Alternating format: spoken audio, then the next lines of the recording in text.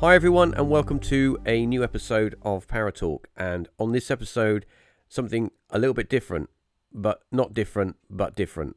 I've got Stephen and Dave with me, and for some of you out there, you're already going to know who these guys are.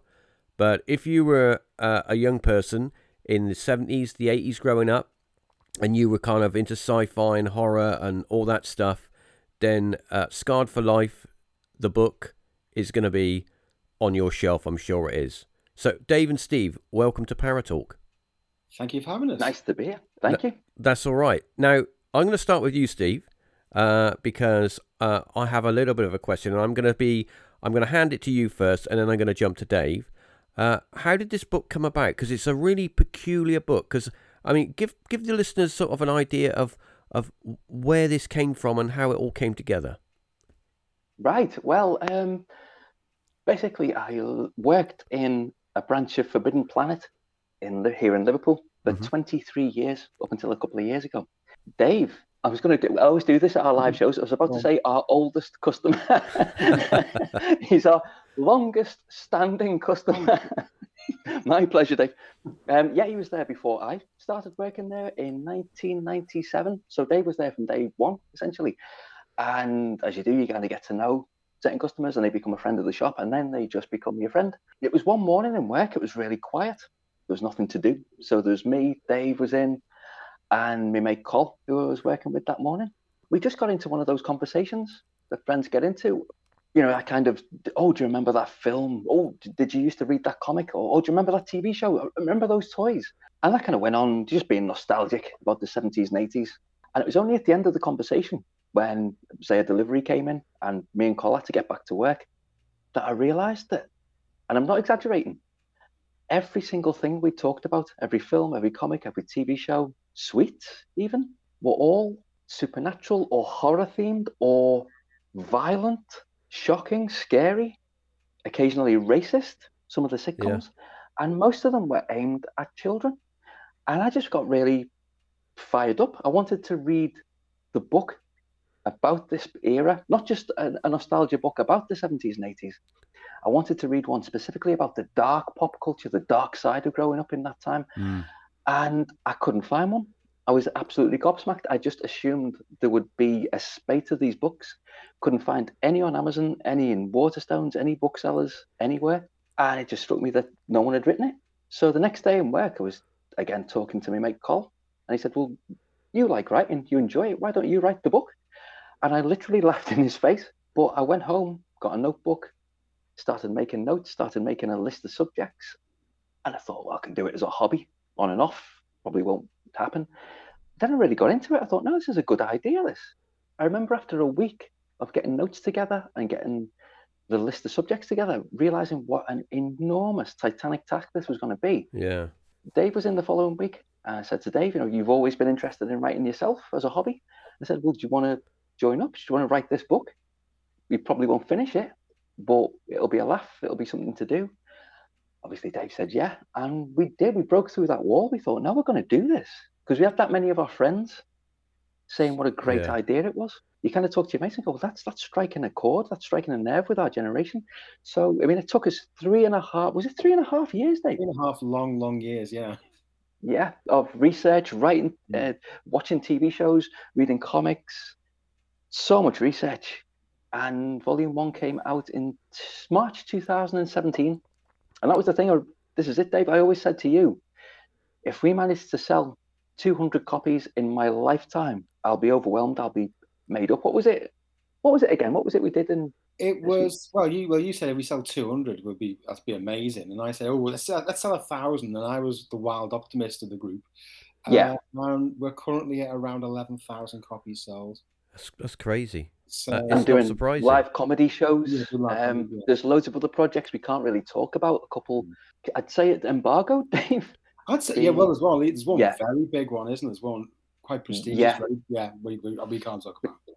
This is the thing. It's genuinely struck a chord. Yeah. Because if you're of a certain age, I don't want to say old, but if you're of a certain age, I remember certain things. But I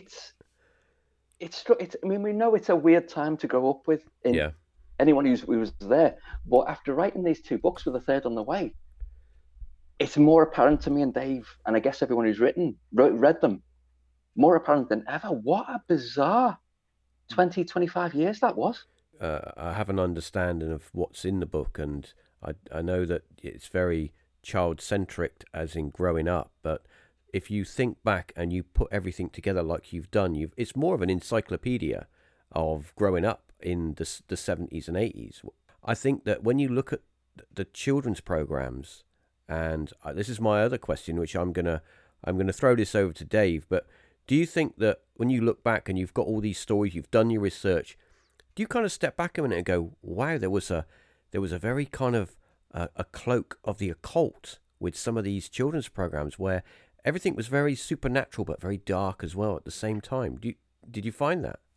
Oh, I think absolutely. I mean, you just have to look at some of the programs. I mean, Rent a Ghost. Yeah. I mean, the premise of that show is incredibly dark. Fred Mumford is a man who has died. He's drowned. His body has never been found. So his parents don't know he's dead. So basically, you've got Fred Mumford there with his actual corpse somewhere under the sea being eaten by the fish, which I think is an incredibly dark premise. Yeah. For a kid show.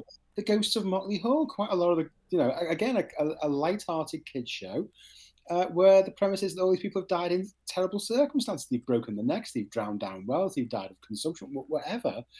But there's a lot of programs where the central premise is the dead. There's one called Nobody's House, I think. That was a Tyne Tees one. There's so many of them. I mean, and obviously in the 70s, people were watching stuff like Randall and Hopkirk Deceased. Mm-hmm. I mean, and quite a lot of the, like Sweets, like Treebore Mummies with the tales of ghosts and horrors on the inside of the wrappers. We were just surrounded, immersed in this paranormal culture. It touched every aspect of our childhood lives, I'd say. You wrote the big piece about Children of the Stones in Volume 1. Yes. I mean, that's one of the most occult. It's just full-on adult folk horror. As a children's show, it's actually really complex. I mean, watching it as an adult, I had to have like a piece of paper to write down so I could follow through what's actually happening, because it's obviously it's a time loop thing. But a lot of they don't talk down to kids. I think that's the thing you've got to you take from this, that they don't talk down to kids. They made the programs they wanted to make, and the kid with some fairly mature themes, and that was just the reality of our childhoods, I think. Children of the Stones. If you were playing cards and you had Children of the Stones cards, like a top trumps, the only thing that could beat that for being complicated would be something like Sapphire and Steel, because when that came out and I watched that as a child, I had absolutely no clue what was going on, but it was intriguing. I don't think many. No, the stories were completely bizarre, but as a child, I was completely.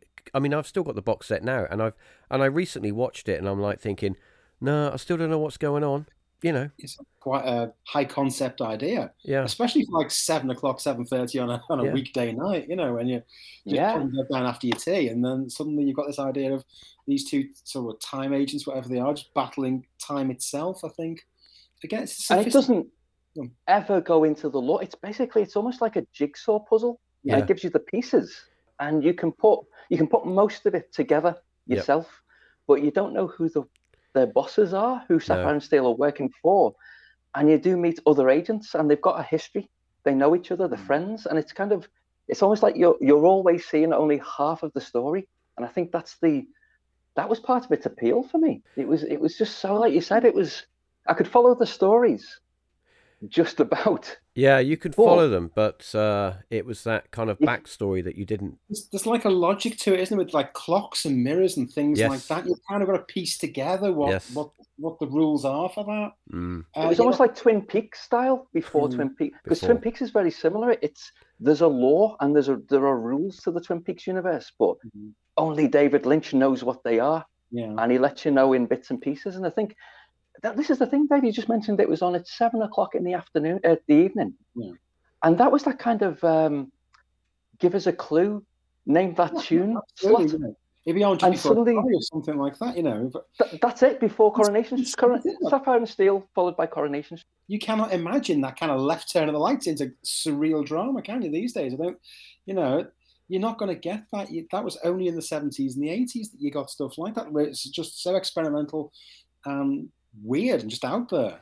I'm gonna ask Stephen this, but do you think that you noticed, you touched on something there, Dave, that is interesting, that when they bring out these shows and they bring out these stories, do you think, and I'll direct this to Stephen, do you think that it's important that, because back then that they didn't have a lot of money for budgets and stuff, do you think that they had to make a good story, they had to make it interesting, they had to make it like you didn't want to get out of your seat because there was no money for a set, for everything was made of cardboard, and they had to make a good story to make it worthwhile, make it you watch it? Well, I think I don't know if it's so much that they had to, but I know whenever Doctor Who came up in the 1970s and the 80s, it was always in competition with Star Wars. Star Wars changed everything. Yeah, oh yeah. Because that was the big blockbuster. Yeah. Suddenly special effects were at the forefront.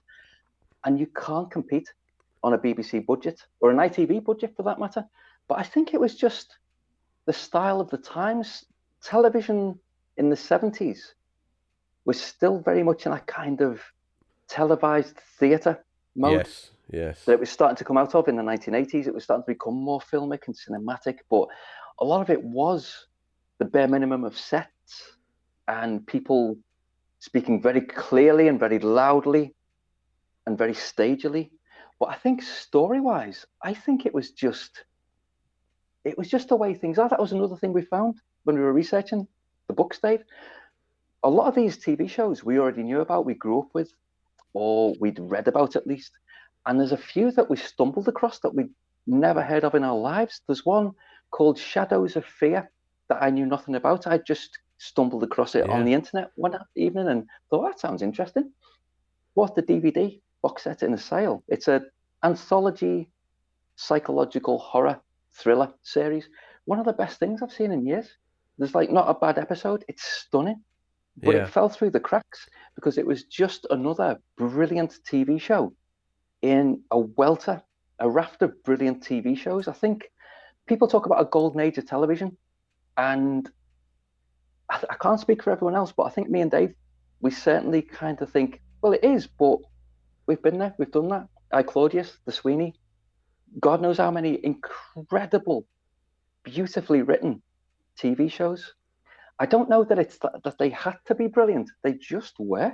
So I think as well, one of the issues is the cameras weren't as mobile back then as they are now, so it had to be quite stagey. Yeah, that's true. They couldn't move the cameras around. Like obviously nowadays with Steadicam and things like that, you can move around and be more kinetic with things. The cameras being fixed in position essentially means that you had to be stagey, you had to be on one set. And so when you've got those limitations, the dialogue naturally comes to the fore. It's to do with television itself, which all changes in the 1980s, because now in the 80s you've got there's a portable in every room. Yeah. You've got video recorders, so you've got the option of going out and then watching that TV show tomorrow and watching it again and again and again. In the 1970s, we've got 3 channels, so there isn't as much anxiety, I think, from TV companies that someone's going to switch over, because there's probably opera on BBC Two. There's probably a really terrible sitcom on ITV. So BBC can kind of relax and go, well, we can just tell a brilliant story without having to bombard people with, I don't know, cliffhangers or twists or whatever. Whereas now everything's fragmented. I think there is more of a clamour. You have to watch this. You must binge this now. Yeah. Whereas we could just chill out and watch Sapphire and Steel and go into school the next day and go, did you see it? Did anyone understand it? No. But wasn't it brilliant? But the pacing's totally different in those 70s dramas. Oh, completely. Because like Steve says, you've got to capture the attention now, because there's 100 more channels there waiting for you to switch to them. So nowadays, it's far more pow, pow, pow. Here's the story. You hit the ground running with stories now. But I think you could definitely say that, for example, Sapphire is still a slow build. Yeah. It's atmosphere, it's pure atmosphere. And another issue is, again, because you couldn't record stuff, you go to school the next day, like Steve said, and what would happen is you'd retell the stories in school and it would be mythologized in that way, and it would become possibly even scarier than it was. Embellished a little bit as well. Yeah, exactly. Definitely. Wasn't there a Doctor Who story, Dave, that the seeds of Doom, where at the end the guy falls. Don't spoil for anybody, but then in the end the guy falls into a compost machine and gets chopped to pieces. Now I remember the blood, the screams, everything. None of that is there because my young mind invented that scene. Yeah. So in my head, so like Sapphire and Steel, things like Doctor Who, in many ways were scarier in my head than they ever were on the screen. And I think that's an issue as well. I think, Yeah. you know, because you couldn't like wind the video back and watch it again. You couldn't get the DVD off the shelf and freeze frame. Your experience was at the time, it was very in the moment. And then your memories would play tricks on you sometimes. So it'd be even scarier than you thought it was. It really, really was. Though. So I'm going to throw this out there, and it leads on quite nicely. We're talking about TV shows and how growing up with TV shows and, you know, the stuff that children would watch, basically. How do you think that in the late 70s, we're talking about the late 70s, is a kind of it is a kind of golden age for TV shows, and you know, video recorders are very new, and if you've got one, you're very lucky. But how do you think that the advent of American TV, like, for example, The $6 Million Man, Bionic Woman, Man from Atlantis, Gemini Man, how do you think those TV shows kind of changed the way that, you know, as a kid, it's like it's a new wave of TV shows. How do you think that they sort of changed the way that we sort of looked at TV and sort of enjoyed it as a child? I think initially they drew the attention, didn't they? I think because it's a shiny new thing, better production device. I think in the end though, possibly the lack of the depth of script, I think you went back to the things you loved. I mean, I think Steve tells the story that you got distracted by Buck Rogers away from Doctor Who. I did, but I went back to Doctor Who. Exactly, because you get, you know, okay, yeah, the production values are better, the spandex is tighter on Rumadeering, that kind of, but you go back because there's just a brilliant idea at the core of Doctor Who, or you go back because the British drama thing triumphs at the end of the day because of the strength of those stories, because of the strength of those characters. I think a lot of those American shows you mentioned, they kind of fade a bit. Yeah. In the memory. Yeah. I mean, people come to our shows and they'll never say, "Oh, do you remember that big thing in The Bionic Woman?" No, hardly anybody ever says that. No, it's true, actually. I've never thought of that, Dave. No one mentions American shows until the 80s. Salem's Lot and V. Yeah. No one David ever mentions, do you remember? Yeah. Oh, do you remember that episode of Man from Atlantis? Never. Yeah. No, absolutely because British shows were always a lot darker and a lot more complex. And there were ramifications that never happened in America. That's what turned me off American shows when I was a kid. I got so excited by the $6 Million Man and Starsky and Hutch and the Gemini Man. And I understand it now. I understand it in my 20s. There's the syndication thing where they make so many episodes, then it goes into syndication. So the cable channels could just pluck a tape off the shelves at random. Yep. So there are no ramifications. There are no consequences to these shows. Everything resets at the end of 45 minutes. I remember an episode of Starsky and Hutch. It's not very paranormal, but I remember the first 5 minutes that Hutch comes into the squad room with his fiancée that he's been going out with for a year. And even as a kid, I went, what? She's never been in it before. And then she gets killed and he's grieving. She's never mentioned again for the rest of the series. Yeah. If that was a British show, even in the 70s, that character would probably have been built up. Yeah. And her death would have meant something, even if just for an episode or two. I mean, I think that's the thing. George Carter's wife in Sweeney, I think. She was in a couple of episodes before she was bumped off. And then you see the effect on him in a few episodes later on as well. Yeah. So you've got all these supernatural shows. A lot of our shows were... you wouldn't call them series, you'd call them serials. They were finite. They were 6 episodes and out. So you knew things like Children of the Stones and Sky, King of the Castle, Shadows. Man, talk about the occult. Shadows, I don't know if you remember this. Incredible children's anthology, supernatural anthology show from the 1970s. Just brilliant ghost, occult, witchcraft shows. And a lot of them, you kind of just about slide a cigarette paper between them and similar adult dramas. The only thing missing was kind of blood and swearing. But you could put a lot of those shows past the watershed and you wouldn't bat an eyelid. There was a show, I'm trying to think of the name of it. It was a series, it was an episode of a series of shows. Gareth, my late colleague, he was well into sort of early sort of 70s horror. He had a massive library, and he used to send me like, "Oh, look at this show, look at that show," and he sent me a link to a show, and it was a group of kids who believed that the old man that dug the graves in the graveyard was a vampire, and it was called Vampires, the show. Play for Today. Yeah, it's a Play for Today. Play for I Today. watched that That's again it. Yeah. last month. It's set in Liverpool. That's right. Yeah. Proper Scouse actors. It's amazing. Yeah. Amazing. It's a kid who comes from a really troubled home. That's right. Like his stepdad's sound, but his mum's a bit of an alcoholic. Yeah, but never there for him. Yeah. So he retreats into this fantasy world, and he sees this kind of gravedigger guy and tells his mates he's a vampire. So they all go out, and it's fantastic. But there's the great twist at the end. It's that kind of, although it's if you were a child, you most probably you could watch it if you were a child. It's not gory or anything, but it's that kind of psychological kind of thing. But at the end, he walks into his mum's room, and his mum's like, she's a vampire. Is that in his head? Or was that real? Teeth. Yeah. That's a brilliant thing, because she's built up as basically an alcoholic, and she's negligent. And you kind of think, is that how he sees his mum now? Or is she an actual vampire? Like you said, it was incredible. That's part of my question is, if you think about that era, there were a lot of programs like Play for Today and stuff like that had a lot of supernatural episodes. Dave, I'll start with Dave on this one. Do you have you got any particulars that you like? I mean, the Stone Tape, stuff like that. Loved it. Yeah, loved that stuff. Stone Tape is absolutely classic. Yeah. I mean, I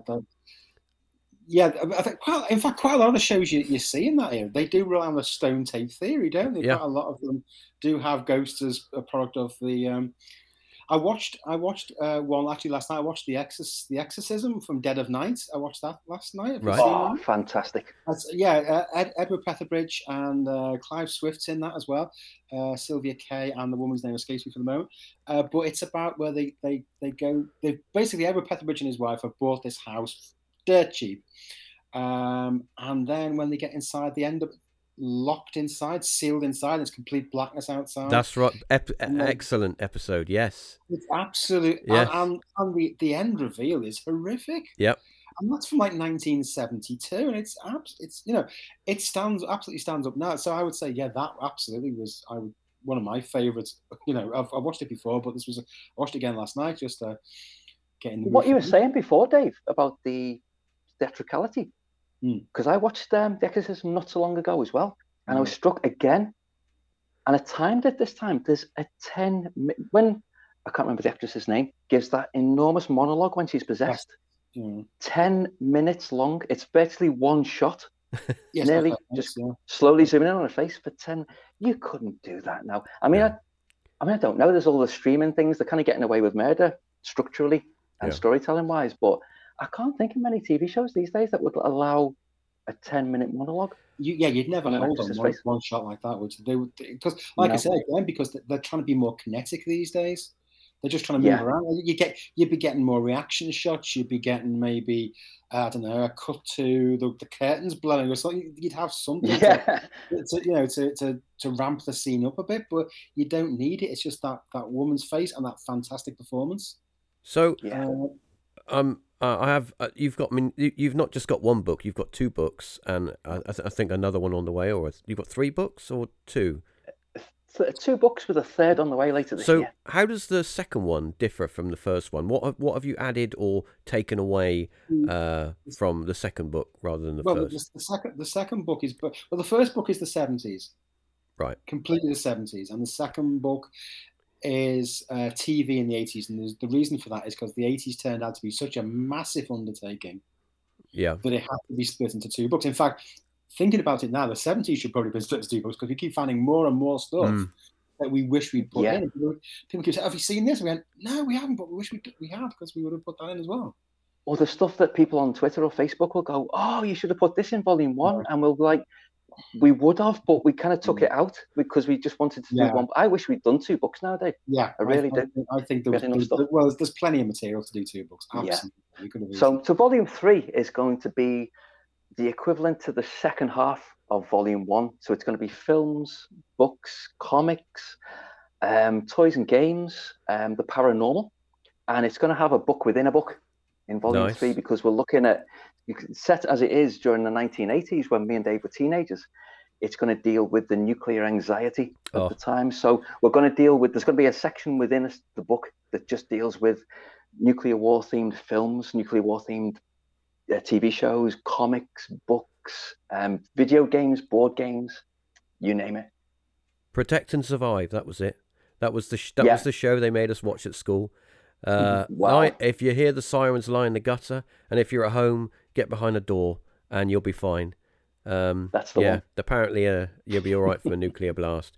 But it was very much like that in the 80s, wasn't it? It was very sort of on the cusp. Any moment we were gonna all be sort of instantly vaporized. And I think back now, and I remember leaflets being handed through the door of how to survive an attack. And also, I live in Weston-super-Mare, so a little seaside coastal town, and I remember the air raid sirens being tested. Once a week, the sirens would go off as a precaution, that if you heard the siren, I don't know where you went if the sirens went off. I don't know, because there wasn't any air raid shelters.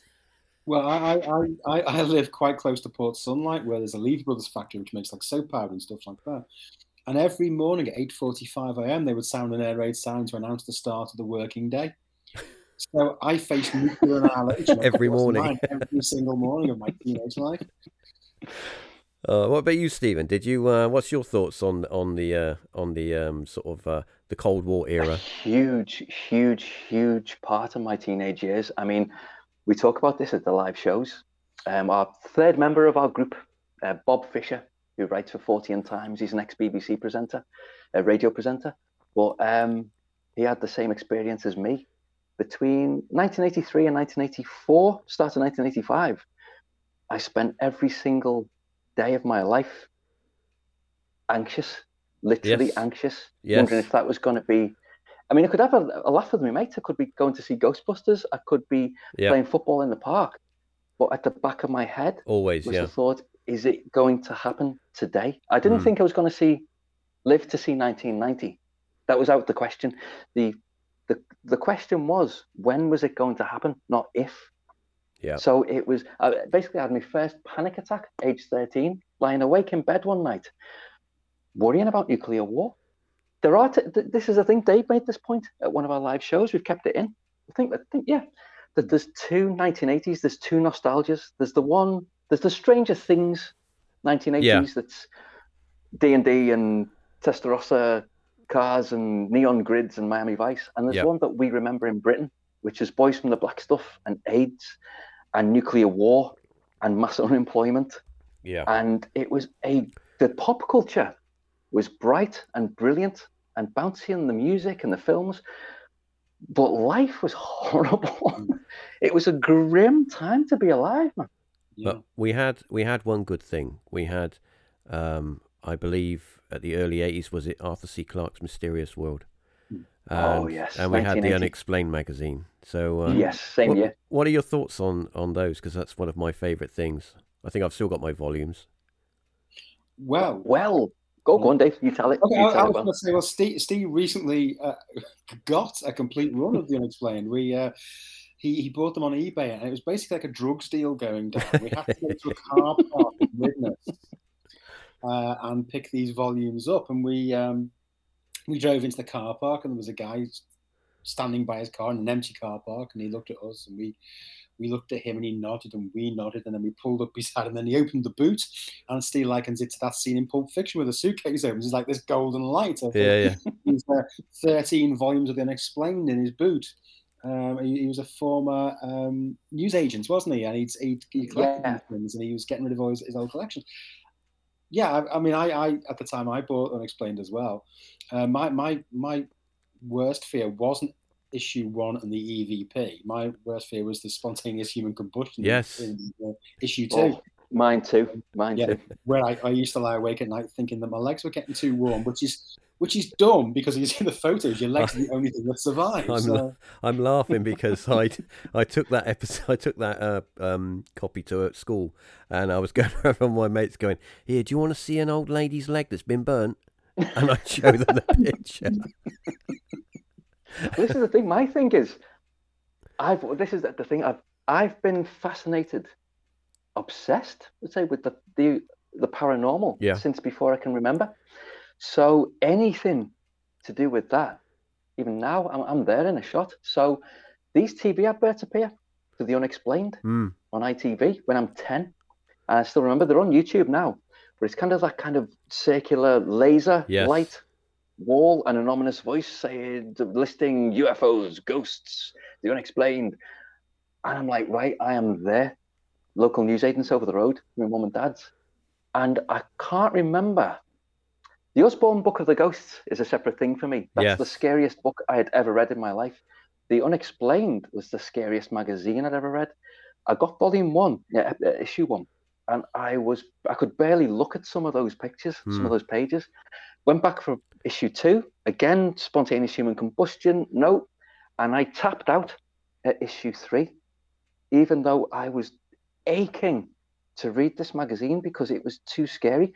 The UFO stories were unbearably creepy with those weird, crude color pencil drawings. I don't know if you remember those really weird aliens. Yeah. So the whole thing just exuded creepiness, eeriness, and it's got that thing that this is real. Yes. But it had a very forensic, almost academic tone to the writing to me as a child. And I couldn't deal with it. It was basically saying ghosts are real, UFOs are real, spontaneous human combustion is real. It went into the science behind some of it as well. So as a 10-year-old, it was too much for me. At the same time, I was watching Arthur C. Clarke every week as well. So I had a few sleepless nights, slept with the light on. And you, Dave, did you have any sleepless nights watching Arthur C. Clarke's Mysterious World? I found it immensely reassuring at the end. You go, yeah, that was all rubbish. That was you just wasted 45 minutes of your life there. That was just nonsense. I'm all right. I'm in Sri Lanka. It's lovely and warm. Yeah, exactly. I'm in See you next week. I invented the communication satellites. I know what I'm talking about. That used to do my head in every week, because I was utterly credulous. So I was absolutely rapt watching this show about stigmata or ghosts or poltergeists or whatever, and then he'd turn up at the end and go, "Nah, it was all bollocks." I was like, "Oh," shaking my fist at the screen. No, it isn't. Some of it creeped me out anyway. I mean, that thing, that thing they get from the sea. I think it's like, isn't it like a shark's carcass or something like that? They say it is, but there's yeah, that's a horrible image, no matter what it was. Yeah, partly eaten and stuff. Yeah, that got me. That got me a bit. Yeah, and as I say, obviously, spontaneous human combustion, things like that. Many a sleepless night, and I don't think Arthur C. Clarke helped me in any way whatsoever. So I know both of you have a keen interest in the paranormal, and yes, obviously we're talking about everything to do with the occult.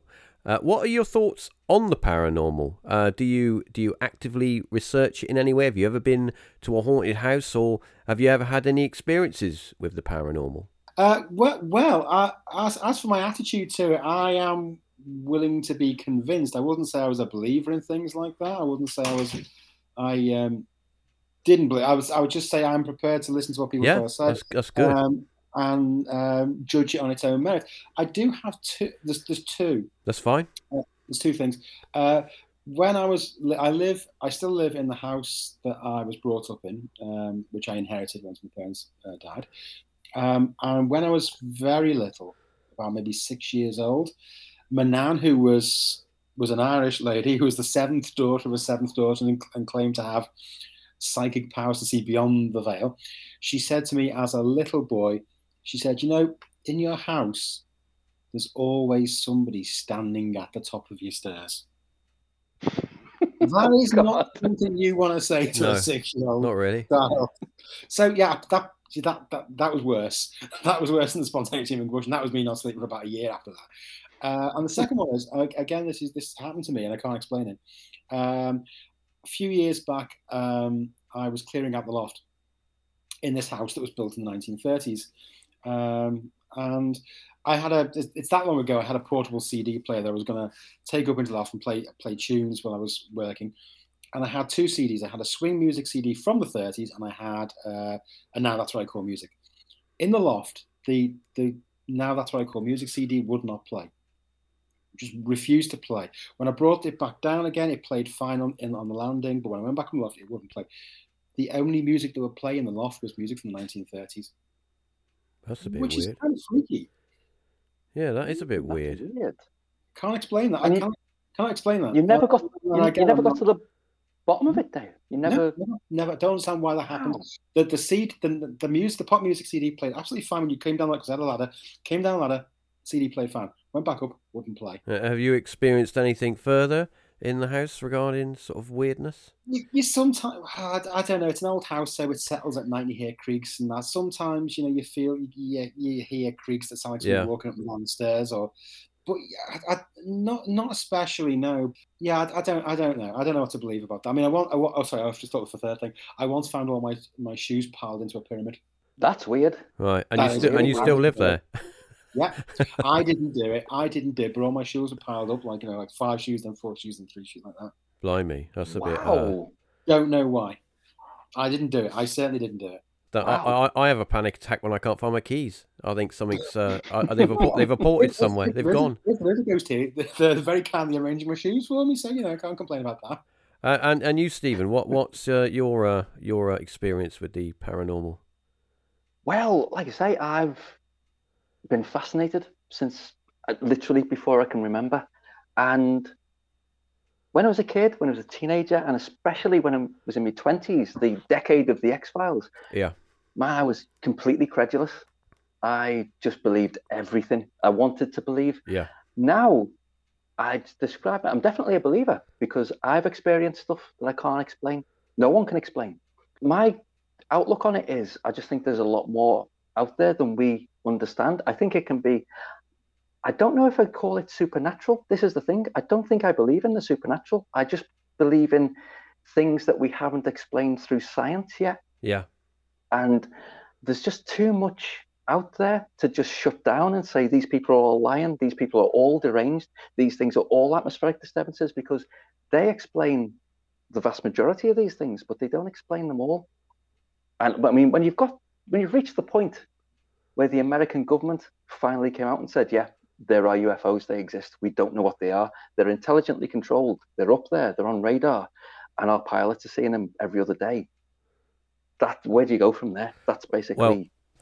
Well, I was going to ask that question regarding UFOs because with the recent hearings in America, I of course I watched it, and the one thing I took away from it was there were a lot of official people there going, yeah, here's a video, this is a picture, but we don't know anything, so that's the end of that. There's some pictures, but that's about it. There's not enough information. We don't have enough data, and I think that when you hear governments officials say that, when you go back all of the years with all the UFO phenomenon that's happened, all the pictures now, okay, I will say that there's a lot of it that's maybe misidentified and people see things and they're confused by what they see, or they sort of don't remember it. But there are an awful lot of cases out there that people see stuff and it is completely unexplained. And when I'm not getting all weird, but when somebody in a suit who works for the government says there's nothing to worry about here, I get a little bit worried. You know what I mean? Well, this is the thing. I mean, the American government especially has got form for not telling people. I mean, I'll always remember this. I remember seeing an interview with an American general in, I think it was the 80s, early 90s. Could be wrong. It was a long time ago. And he basically talked about the unveiling of the stealth bomber. Yeah. And he said the reason we unveiled it to the public was because it was obsolete as far as we were concerned. We were already flying the next one. Old so tech, it was safe to put it out. Yeah, old tech. So, I mean, I'll tell you about my experience in a bit. Yeah. But this is the thing. Where I am now is I would call myself a skeptical believer. That's I do think there's a lot out there, but I no longer just read something and go, oh, I kind of read something and go, really? I need a bit more than your hearsay. I've just finished rereading an incredible book by a journalist called Will Storr, who he's quite a young guy, but I think he's in his 30s, 40s now, but he kind of writes books. He wrote a book about social media in the 21st century, how it's turned us all into narcissists in some form or another. He's quite a deep writer. He's a brilliant Will Storr, writer. He wrote Will Storr versus Paranormal. That's what I've just finished rereading for the second time because it's so entertaining. And the things I find compelling now, like I kind of used to love reading UFO books and ghost books by people who were immersed in the folklore, immersed in the community. I just find them exhausting now because they're coming in with an agenda, because they believe from the outset. Yeah. I'm more compelled by writers who don't have a horse in the game. Like Will Storr comes into this book saying, I've got absolutely no interest at all in the paranormal, which is why I'm writing this book. Yeah. And he goes from being disinterested to being skeptical to a believer to being skeptical again. And at the end, he basically, his summation was, how can you not believe in this? He doesn't know what it is. And his thing is my thing, as in, I think the answer to all these questions is, I don't know. I don't know what these things are. I can't say they're aliens. I can't say they're from another planet. No one knows this. The three big questions that face us as a species are, is there a God? What happens when we die? And are we alone in the universe? And we don't know the answers to any of those questions. No. And that's exciting to me. So I approach this thing because I find it entertaining, and I find testimony or investigations from people who aren't immersed in, like, if there's a haunting, I'm not as interested in hearing what the people at the heart of the haunting have to say. I'm more interested in the neighbors and their friends, because they haven't got a horse in that game. So that's where my skeptical believer thing comes in. Having said that, I'll tell you about the time I saw a massive black triangle in Liverpool city centre in broad daylight. It was 1996, and the Euro 96 football tournament was on. And I used to go out clubbing to the Crazy House. It was an alternative club in Liverpool every Thursday with my mates. At that point, I was 26, and it was midsummer week. So it was kind of broad daylight by 4:30 in the morning. Now, at the time, all the clubs used to shut at 2 in the morning, but they had special dispensation around the country to open till 4. So everyone could go and watch these matches that were on at like midnight or 1 o'clock. So I was out clubbing with my mates till 4. We spilled out of this club. There's a street in Liverpool city centre called Slater Street, just round the corner from Bold Street, which is where I used to work, Forbidden Planet. And there was a burger place, there was a fast food place on a corner that we stopped off for food on the way home. Now, 2 of my friends were inside this place getting their order. And I was chatting to 2 more of my mates outside, and they were kind of looking, facing the window and kind of rapping on it and distracting my mates, and I was kind of chatting away. To this day, I don't know. I mean, I'd been drinking water all night. I wasn't drunk, completely sober, didn't take drugs, completely straight. I don't know what made me do it, but I turned round and looked up in time to see a massive black triangle float over Slater Street, completely silently, and so smooth, straight over the street and over the buildings. With it was like jet black, no reflections. There was a big red light, circular red light in the middle, and there was little blue lights on each tip. And the street was kind of deserted. It's not now like when the clubs come out and city centres are teeming. Most people just went home. So there was the odd pisshead stumbling around on Slater Street. And I swear to God, Reeves, I could have turned round to my mates. They were less than a foot away, and grabbed them by the arm. I was so shocked. I was rooted to the spot. Just watching it go over. I didn't talk to them. I sprinted down to the end of the road and turned right and went up, sprinted as fast as I could up Bold Street, looking over the rooftops to see where it had gone, right to the top of this road where it opens out completely. And it wasn't there.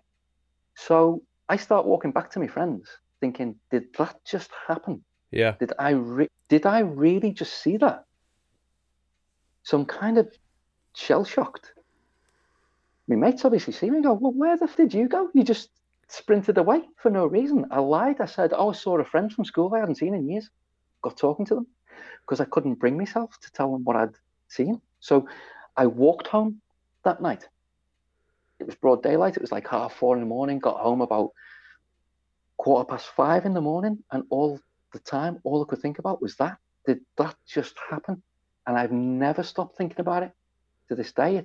You can't help but have your outlook changed when you see something. So it's there. It's not. I mean, I had to rationalize it.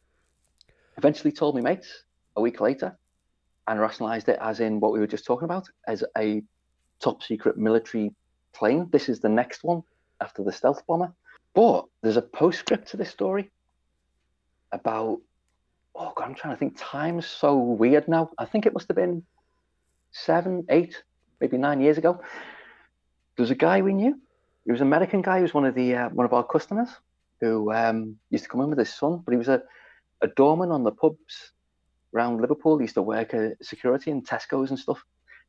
But he came running into the shop, Forbidden Planet, one afternoon, Wednesday afternoon, and kind of was like, Steve, I told him about the UFO. And he said, I've just been chatting to one of the other doormen who works on one of the pubs on Slater Street. We got chatting about UFOs. And he goes, yeah, Larry, you'll never believe this one. 1996, middle of summer, Euro 96 was on. I'm having a smoke outside this place. Look up and I see this massive black triangle go over, and it was the same thing, same night. Yeah. So there was that almost that validation. God knows, this is the answer. I don't know what it was. I had a friend that was walking home one night, like yourself. He'd been out.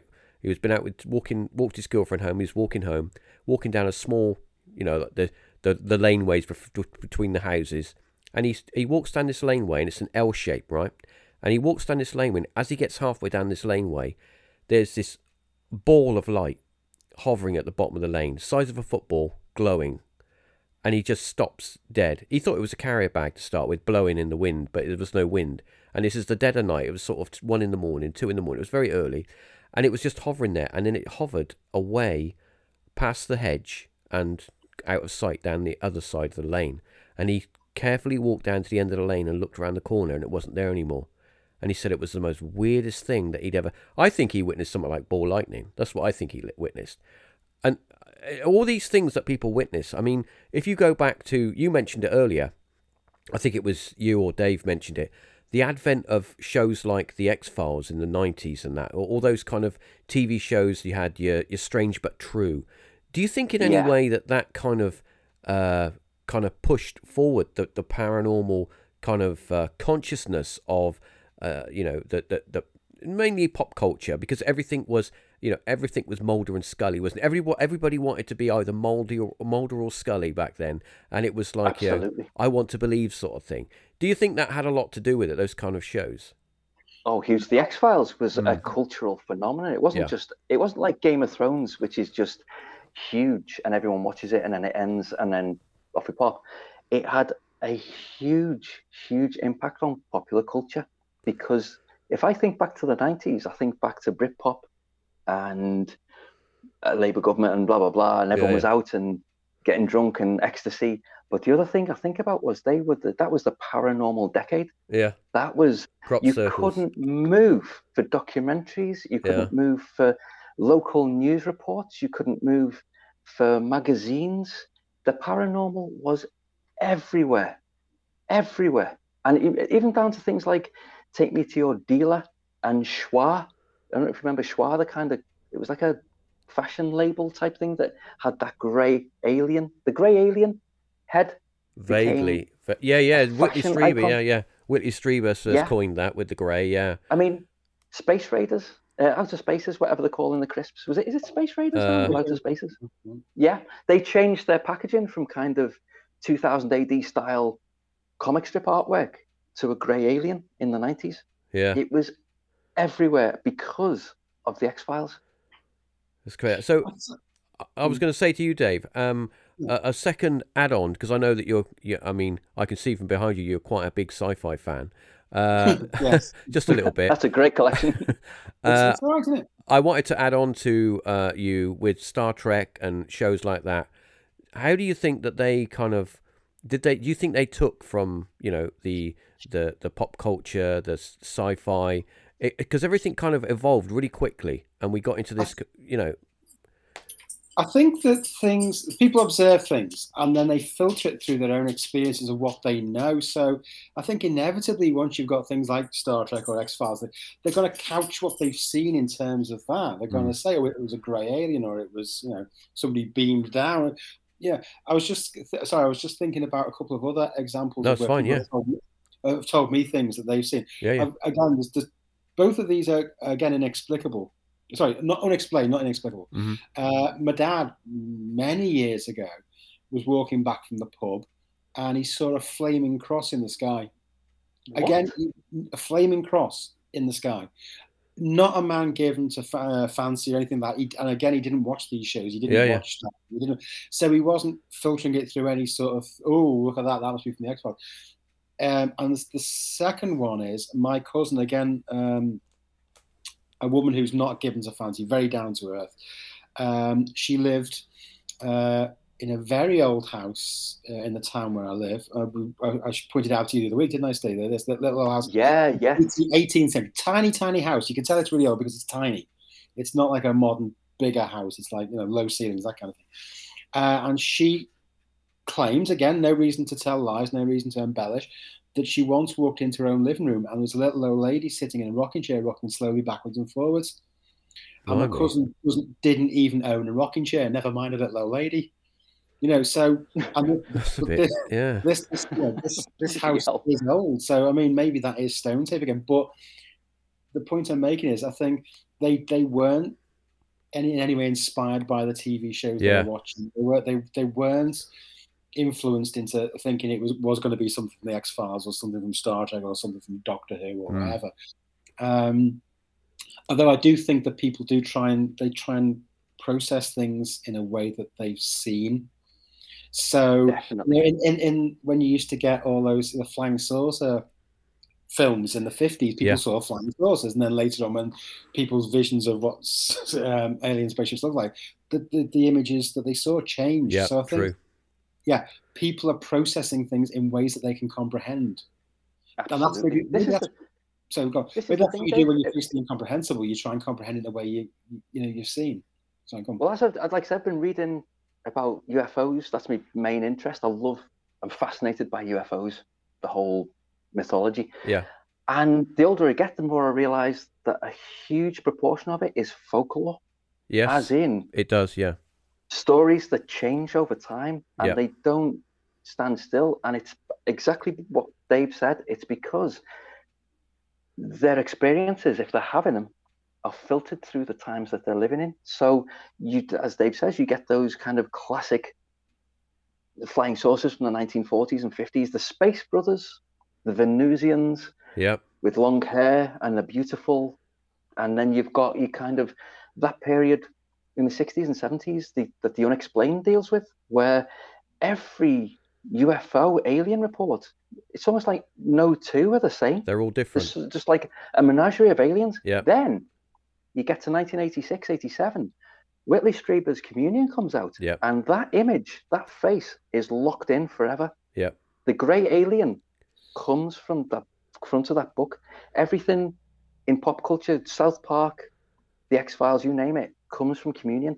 And now we're at a point where every time someone sees a UFO or has an abduction experience, whatever they claim to have, it's always the grey alien. 99% of the time, because they filtered that image through several layers of pop culture history. And you very rarely seem to get the kind of, it had bat wings and black skin, it had a great big bulbous head, yes. It was on all fours. It just doesn't seem to happen anymore because of Communion. So that's another thing that my skepticism kicks in. Is it, as Dave says, is it our brains trying to comprehend what we're seeing, or is it folklore happening before our eyes? I think we're onto something there. I think that as a whole, we're onto something. If you go back to medieval times, there's a you're talking about folklore. There's a story from medieval, I think it's Ireland, where villagers witnessed a ship in the sky, an actual sail ship, and the individuals on board threw an anchor down and swam down to them and greeted them and swam back up to the ship. And you think, well, that's a bit weird, but in those days, they always they kind of looked at the sky as a different place, a place that had its own atmosphere, its own place. So it's only natural that they would think, well, maybe, you can sail a ship up there. And as you're saying, maybe in culture, we have this kind of mindset where we project the way that we understand something. For example, the old days when the explorers would go out, and they would go out on their sailing ships, and they'd go all around the world, and they would meet tribes from thousands of miles away and far away places, and they would go and they would trade with them, and they'd go into the tribe and say, the tribe would say, well, how did you get here? Travel, how did you get? And they would show them the ships, and the tribes could not see the ships only until they put them in boats and rowed them out to the ships, so they could become aware of them, because they didn't know what a ship was. They'd never seen a ship before, so their brains weren't able to process what it was they were meant to be seeing. So Well, you've got. Oh. Sorry, Dave. Yeah, no. I was just about to say, you've got things like the cargo cult, haven't you? Yeah. Where they processed the American Air Force being there during the war as being gods, and now they build these fake airfields to try and bring the gods back. It's just it's how you process things through your own mythology, I guess. As a society, we're more used to seeing strange shaped things in the air and on television, so that's filtering through again. The latest thing is the Tic Tac. Yeah, that's the number one. Everyone talks about the Tic Tac shaped UFO. I noticed Tic Tac's latest advertising campaign is take a ride on a Tic Tac, because they finally took advantage of the fact that everyone is talking about the Tic Tac UFO, which is brilliant. I do think that our technology is evolving faster than our brains are. And I think, I mean, on Twitter the other day, chemtrails were trending again, and they're just. Oh, Dave. Yes, I lost brain cells. Yeah, no, I know. What I'm saying is that people are looking at like technology and the advance of technology, and they're processing it through like maybe a more primitive view, in terms of just what their experience is. So I think that's an issue as well. I think you're seeing things that maybe are super advanced, or you're seeing things you don't entirely understand yourself. And I think it's easier then to buy into like, oh, it's this, or it's there's a conspiracy involving this. And I just think that's an issue with it as well. I think that's an issue with the reporting of paranormal events as well. Since I was a kid, the first UFO book I ever bought was J. Allen Hynek's The UFO Experience when I was about 8. My favorite film of all time is Close Encounters. Oh, great! Changed my life. Yeah. And off the back of that, I bought The UFO Experience. It was too dry for me, but a lot of it absolutely terrified me. Some of the accounts in there. Yeah. And it's what Dave was saying. It's that filter. It's that kind of, this thing is too much for me to comprehend. I don't understand atmospheric science, so I'm going to say it's the government creating chemtrails. And it's exactly what you're saying, Dave. It's a natural phenomenon. But the same thing filters through into everything like conspiracy theory, ufology. My interest now is kind of like, there's things happening. We don't know what it is. The government have owned up to it. There's an amazing, I think he's an Australian reporter called Ross Coulthart. I'm reading his book at the moment. And he's another one. He's a heavyweight, really respected Australian journalist. But he decided to investigate UFOs. He didn't have a horse in the game, but he's a skeptical believer. His line again and again is, there's something happening. The weight of evidence is incontrovertible, but I won't believe that they're alien spacecraft until I've kicked its tires myself. Everything else is speculation. Yeah. But that's the thing. I'm more like kind of, there is something happening in the sky. Nobody knows what it is. It's all speculation. And I start to become exhausted by the things that I used to love when I was in my 20s, when people start linking things to kind of the American government working with grey aliens in a base in Dulce. I just kind of go, oh, right, okay, really? Right, I used to love all that. But now I can only enjoy that as a kind of an X-Files. Yeah, the DOS Wars. Science fiction thing. Yeah, I can't buy into that. I remember, mainly because there is no evidence. Apparently, there's a hatch out in the desert, but it's shaped like a rock, so you got to know which rock to find, and then you can get into the. I was reading about that last night in that book. But the thing was, I was going to ask either of you, was regards aliens, regards other worlds, and whoever's might be visiting us. What do you think their agenda is? Why are they coming here? Why are we so special? What do you think? What have we got to offer apart from our amazing TV shows from the 70s? Do I believe there's life on other planets? Yes, obviously. I think the universe is so big, it would be insane to think we were the only people, the only creatures, the only living sentient beings in the universe. As to whether they're visiting here, I am not sure. And to answer your question, why are we special? I think that's the thing. I don't think we are particularly special. I think the history of humanity is gradually realizing we're not as special as we thought we were. Oh, we're the center of the universe. Oh, no, we're not. Oh, we're the center of the solar system. Oh, actually, no, we're not. Yeah, I mean, I don't want to get too heavily into religion, but people who believe themselves created in the image of God have some issues with thinking they're a bit special. I think if aliens are coming in, I'm not dismissing the possibility. If aliens are coming in, I think it's because we're life and we're fascinated with other life. And we're fascinated with, are people out there? Are there other people, are there other beings out there? So if they're coming here, it's because we're alive and we're sentient and, and we're interested and we're curious. And I'd say that's why. And as for belief, I think I'm always going to be a skeptic because I believe the only dangerous people in the world are people who are sure. Yeah. It's people who are actually certain in their beliefs. They're the dangerous people. They're the ones who burn the books. And skepticism is the way to approach any of this. I think you've got to think, yeah, okay, that could happen, but I want to, I don't want to ruin the magic of it, but I want to know more about that so I can make a more informed judgment. But yeah, I think if aliens are coming here, it's because we're sentient and because we are. That's not our special gift, but that's why they'd be coming here, I think. Stephen? I'm the same with Dave. I'm, like I say, a skeptical believer. I've been reading about this subject my entire life. This is the thing. People say, well, where's the evidence? There's the Fermi paradox. Again, I was reading about that again last night. Do you know about that, Dave? I'm not sure. Just tell me what it is. I'll let you know. It's the, I can't remember his full name. I think it was a psychologist or something. I'm terrible with details, but in the 70s, he came up with a paradox, a question that has never been answered. Apparently it proves that the aliens aren't visiting. His question was, if aliens are out there and he's not doubting that they are, where are they? Why haven't we met them? And I think it's the worst question ever. I think it's the most arrogant. You can blow it out the water in 2 seconds. It's going. Yeah. It just instantly presumes that they're not. And I agree with Dave. The most dangerous person in the world is someone who's sure, and it works the other way. Someone who's a complete skeptic is just as dangerous as someone who's a complete believer. And Will Storr talks about that at length in his book. Yeah.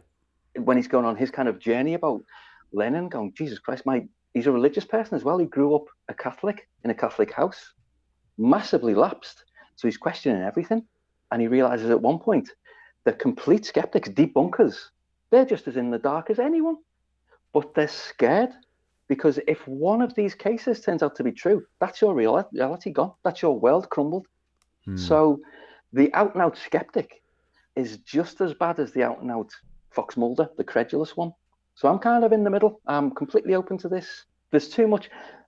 Like there's there's another book called Aliens and Why They're Here, by a Times Telegraph New Yorker journalist who has no stake in this, no interest. He just thought, well, because I've got no interest, I'm going to research UFOs and just see what happens. Yeah. And his book is split into two. One, he asks questions and he goes into all the big cases, no matter how ridiculous. He basically goes, I'm going to treat this on the same level as a journalist. And the second half of the book is coming up with hypotheses. Every hypothesis from Carl Jung, we're imagining it. It's the collective unconscious to nuts and bolts. It's just something as mundane as there are people in the universe who are older than us and they live over there and they've got better cars, better planes than us. Yeah. That's mundane. That's really boring when you put it like that. And it's really weird because he doesn't give his own views away at all. It's why I find it so compelling. He just attacks it straight down the middle until the second to last page. He says, I started as it's just an interesting subject to write about, became completely skeptical halfway through my research. And again, came to the end and just went, how can you not believe this? And it's purely because of the mountains of evidence that he's seen. He interviews I think it's in that book, he interviews a police detective at one point because he's interested in the whole idea of circumstantial evidence, which is true. It's all circumstantial. Every video, every picture, it's all circumstantial until one of them does land on the White House lawn. There's no reason why they should, because why is the White House so bleeding important? They wouldn't know what the White House is, but it's the cliche. So until that moment comes, it's all circumstantial. And this detective goes, oh no, people are routinely convicted of murder on mountains of circumstantial evidence because the mountain becomes so big, it becomes almost hard evidence. And this journalist, like, oh, wow. So he said, if you're talking about this detective's like, if you're talking about UFOs, then if there's a mountain of circumstantial evidence, you've got to listen to some of it. And that's where I am. That's my belief. As to why they're here, completely agree with Dave. It's, you spin the question around and say, well, if we were out in our flying ships in the galaxy, and if we came across intelligent life, do you honestly think we're going to go, oh, there's an intelligent civilization there? Anyway, let's turn around and go home. Yeah. You're going to go, let's study them in the same way that you see a tribe in the middle of nowhere in the jungle. You keep your distance. If we're going from that assumption, as Dave said, if we're assuming they exist, it's because we're life. We're not special, but we are life. There's even the theory that they're going, oh God, the intelligent monkeys can kill themselves with these big bombs now. So now we're going to keep extra special tabs on them, which is the theory that comes up again and again as to why UFO sightings erupted from 1946. From the atom bomb, onwards. But yeah, I think it's as mundane as that. We're life, and they found us, and they want to have a look. Well, guys, that was absolutely fascinating, and unfortunately, I think we've come to the end of the episode. But we could go on all night. This is what we always mean, Dave. I think we're gonna. I think we're gonna have to do a part 2 at some point because there's just not enough time in the day. Oh yeah. I want to know on my. I didn't tell you about my haunted shop, Reeves, but we'll do no. Actually, we're gonna. Stories. I want to hear the haunted shop. I need the ghost stories. Oh, I used to work in Forbidden Planet in Bold Street in Liverpool, almost from the off. I worked from 1997 to 2020, and the safe is in this horrible. It looks like something from Blair Witch. The basement. The safe would be in the basement, and it would be someone's job who would pull the short straw at the end of every working day to take the cash, take the money down to the safe and lock it in there. And you couldn't help it, It's one of those things, you go down the creaky wooden stairs, you immediately feel like there's someone behind you. Oh, yeah. So you just kind of sprint downstairs, do the safe stuff quickly as possible with the flickering dim lights, and you're running up the stairs again because you feel like someone's behind you. And everyone said the same thing. Everyone who worked there. And there was some real skeptics. One of my closest friends, Chrissy's the ex-manager of that Forbidden Planet. Yep. It's the most, you'll back me up, Dave, is he not the most skeptical man? Oh, absolutely, yeah. There's no nonsense. Yeah. Salt of the earth, straight down the middle. It's all a load of crap. And yet he's told me stories of the stuff that he's experienced in there. But he still doesn't believe the ghosts, as in the spirits of the dead. My own experience, this is the one that it could be anything, but it freaked me out. It was a Saturday afternoon, about 2001. I was upstairs on my own in the staff area, which adjoins the kitchen and it adjoins the stockroom. Just reading a comic and having a cuppa and eating my dinner, completely silent. And suddenly I hear footsteps coming from the stockroom into the room that I'm in. Right. And it goes into the kitchen. And it's not a case of, I wonder what that noise was. All I remember is every hair on my body standing on end. And suddenly I was sprinting down the stairs halfway through my dinner. Didn't go back up there. And everyone was like, what's wrong with you? You've got half an hour left on your dinner. And I was like, no, I feel a bit ill or whatever. I made whatever excuse. Didn't tell anyone for ages because I heard someone walk through 3 rooms. But having said that, the older I get, the more I think, there's about 100 explanations for that, if I'm being honest. Because the shop adjoined a cafe on one side, there's another shop on the other, there's all kinds of stuff going on. But assistant manager Dave used to go clubbing in town. He lives in Runcorn, so he'd go gigging and clubbing on a Friday, Saturday sometimes, but he'd miss the last bus home. So he'd stay over at the shop. And he used to tell us about just stuff that he would hear beyond the shop settling that would freak him out in his little sleeping bag in the staff room. But the one that got me, because all of these things can be put down to kind of your brain working overtime. Of course, it's 2:00 in the afternoon, 2:00 in the morning. Yeah. In a creaky old shop. Of course, you're going to start hearing things. But the one that gets me is Chris, our skeptical manager, in the middle of a big refit in 2010. The chief kind of buildings and maintenance guy from head office in London comes up for the weekend to sort out some of the refit. And we're working away. Everyone else goes home. And Chris and Lawrence, the guy from head office, who were both skeptics, both salt of the earth, no interest in the paranormal at all, stay behind till about 10 o'clock, working on bits of the shop. Now, the shop is shut at like 5:30, 6 o'clock. And bearing in mind, there's only been those two on the shop floor working away for 4 hours, 3 or 4 hours. So Chris goes to the toilet upstairs, and Lawrence, the guy from head office, is up a ladder working on some of the lights. And he sees movement out the corner of his eye and looks around and sees a guy walking around the shop with kind of a bowler hat on, a big waxed moustache, dressed like he's from the 1920s. Weird. And carrying a wooden camera tripod over his shoulder. Yeah.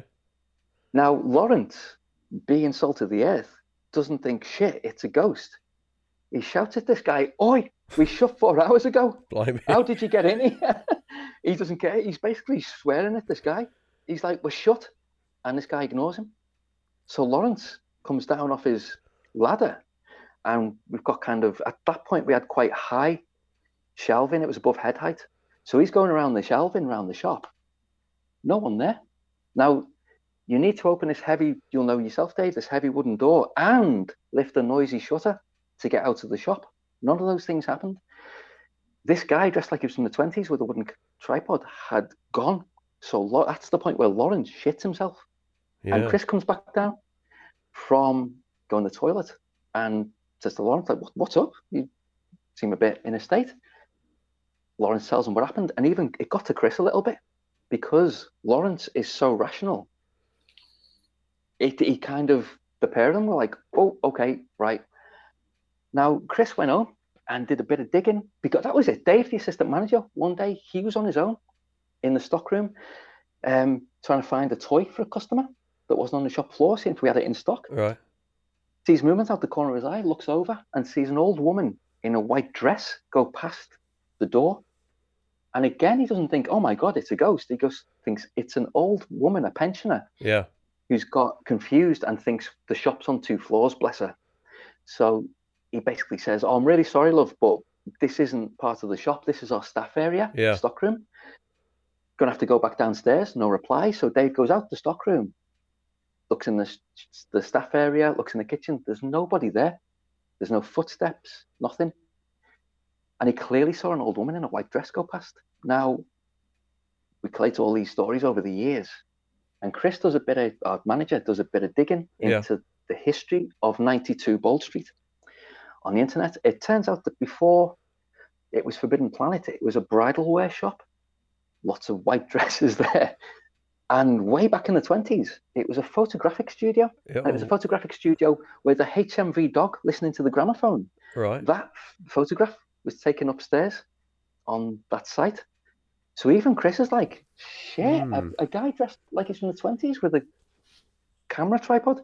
The story gets weirder because there's just weird stuff going on and a weird vibe in that shop, like downstairs in the basement. And we all feel it, even though we're joking about it. And Chris and Colin are really skeptical, and it could be anything.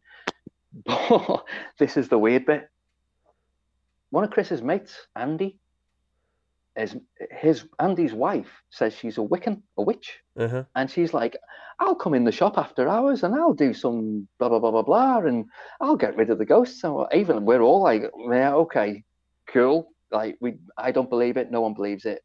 That's a step far too far for any of us. But Chris is like, oh, God, whatever. It's going to be a laugh. So she comes in the shop and does whatever it is she does. I've gone home by this point. I'm not interested. And the next day, we're all like that. "Okay, Chris, well, what happened? What happened?" And Chris is like, "Right, she reckons there's 3 ghosts in the shop. There's an old guy from World War II. There's a young teenager called Billy, who's a bit mischievous, and a little girl." And we're like, okay, because this is a bit much for all of us. But Chris is like, "But she did whatever she did. I couldn't understand any of it. And she reckons they're all gone now. They've gone to peace." And I swear to God, and my rational side of my brain, the 99% of me that's thinking this rationally, is because I've been told that. That's why we didn't feel anything afterwards. But not one of us felt anything after that day. Nothing. Weird. And like I say, Bizarre. it's probably to me, it's because we were told they're gone. So we were like, do you know what? But we talked about it. It was a while later. We went, have you felt anything? Do you still feel someone behind you? And no, I don't feel it anymore. And I'm like, oh. Well, I don't know. Like I say, I don't know. That's a weird one. That's a weird story. That's a bit spooky. But it's a fact that if you met him, you'd understand. I can't explain enough how skeptical Chris is. Absolutely, yeah. And Lawrence, I've met Lawrence loads of times. He's like an Arthur Daly character. He's not asked about ghosts. Yeah. He just wants a pint. Sometimes. And it rattled him. I spoke to him about it. He was like, "Dad, I don't want to talk about it." I think that's the thing, though, isn't it, Steve? I mean, the people you believe most, the people who've got, like you say, no horse in the game, wherever in the race. My dad wasn't given to fancy. My cousin wasn't. And anybody who's told me anything like that has never not sort of person who would exaggerate or embellish anything they'd seen. They were just down to earth people, and that makes the story all the more believable and stuff all more inexplicable when it's played. Yeah. Well, there's definitely there's definitely another episode of Paratalk here. I think that we have to delve deeper into the ghost phenomenon and start to do something like that, because there's there's loads of TV shows and comics and basically all pop culture that was kind of occult and supernaturally. This is the thing, Dave. We've had an idea for a future Scarred for Life book. God knows when this is going to happen, but the Scarred for Life book of the paranormal. But we're not going to look at the paranormal. We want to look at the way the paranormal was portrayed on television, in comics, documentaries. It's one thing we found, haven't we, Dave, that you look at BBC documentaries from the 70s and 80s, and they're just full of gravitas and are very sedate. Yeah, quality. And nowadays, it's kind of people on green screen. Yeah. In old houses screaming at each other because they've just seen some dust or an insect on the camera, and it's like, oh. Or if they do a paranormal story in the news, it'll be at the end where you usually get the one about the duck skateboarding and things like that. But back in the day, it would be like further up the news, the news items in a more serious position. It's not. It didn't used to be. Oh, and finally, Maybe we could come back and talk about that. Definitely. I mean, it's a subject just the way these things were portrayed was. We're gonna have to get you back on and talk about the classic 70s documentaries at 40 minutes and stuff, where they would go to Borley Church and do a whole documentary about ghosts and stuff. And all that stuff. We're definitely gonna have to do that. There's a great one about spontaneous human combustion from the 80s. Oh, don't say that. Have you seen it, Dave? Okay, again. Definitely. There's a QED. They try and go into the science of it. They try and explain it. It's fascinating. Yeah, the slow burning pig. Yeah, I've seen That's that the one. Yeah. There's lots of oozing fat. It's horrible. Well, it's quite horrible, but some of it is it's scientific, but some of it does answer a few questions. But I definitely another episode is on the cards for paranormal television shows and that. We can't get enough of this. Some of the listeners are going to love this because they're a little bit like me. I'm Mr. Stuck in the 80s and 70s. I'm always going on about it, but it's nice to sort of talk to people who have actually done something and put a book together and kind of catalogued it. I was going to ask you, but you kind of answered my question. My final question was, what is your new project? Have you got something you can talk about that's on the cards? But you've kind of answered it, haven't you? Yeah. We've got lots going. So Volume 3 is a work in progress. We've got other ideas. I mean, it's no secret that we're talking about doing like a sort of horror anthology kind of thing, so a Scarred for Life horror anthology. And there's other stuff again we can't really talk about yet because there's we've got a lot on our plates, haven't we, Steve? Yeah. Well, we've got the live shows. It's the live shows. We've got South Shield, the Customs House. Let me show you if I've got this right. The Customs House Theatre in South Shields on the 23rd of June. Thursday, the 23rd of June. So we've got that to come. But like Dave said, we've got the Scarred for Life Book of Horror Stories in the vein of the Pan Book of Horror Stories. Yeah, cool. We've got a Scarred for Life annual, hopefully next year, which is going to be like the old hardback annuals that you used to get as a kid. Yep. But like I say, we've got plenty of ideas for future books. Well, if you do an annual, okay, just make sure that you've got the price in the bottom right-hand corner so that we can cut it out. Oh, absolutely. Yeah. Absolutely. And this book belongs to. That's this going book in. belongs to. Don't you worry. You remember when your granny, your mum would always cut the price out, and you think, why'd you do that? I don't care how much. You've ruined it now. It's not real. It's not coal. But yeah, I never understood that till I was in my 20s. I was like, they didn't want me to know that it was. Don't want to know how much you paid for it. It was 75 pence. You're younger than me. When it was my annuals, it was like 2 shillings and 6pence. Wow. I'm pre-decimal still. Well, actually, I bought I went into a chat. I love going around charity shops looking for stuff, and I bought a Battlestar Galactica annual from 1970 whatever when it came out. It was from the original, not the remake, the original Battlestar. 78, 79. Yeah, 78 I think, and it was the annual from that of the story. And I thought I had it. I was moving, and I thought I wish I kept it. And I thought, I'm just going to put this on eBay. I'm just going to put it on eBay for like 50 pence because I only bought it for like 25 pence. 18 pounds it sold for. I tell you, I've still got mine. I didn't know it was that much. What do you say? Sought after. I tell you what, you want to keep hold of that. I am. Anyway, yeah, fantastic. Thank you for coming on. Thank you, Dave. Thank you, Steve. Pleasure. I'm definitely we're gonna get some sorted and get you back because this is great. This is an excellent chat. And I hope all the listeners enjoyed it because as much as I did. And all I can say is thanks for listening, and I'll see you on the next episode.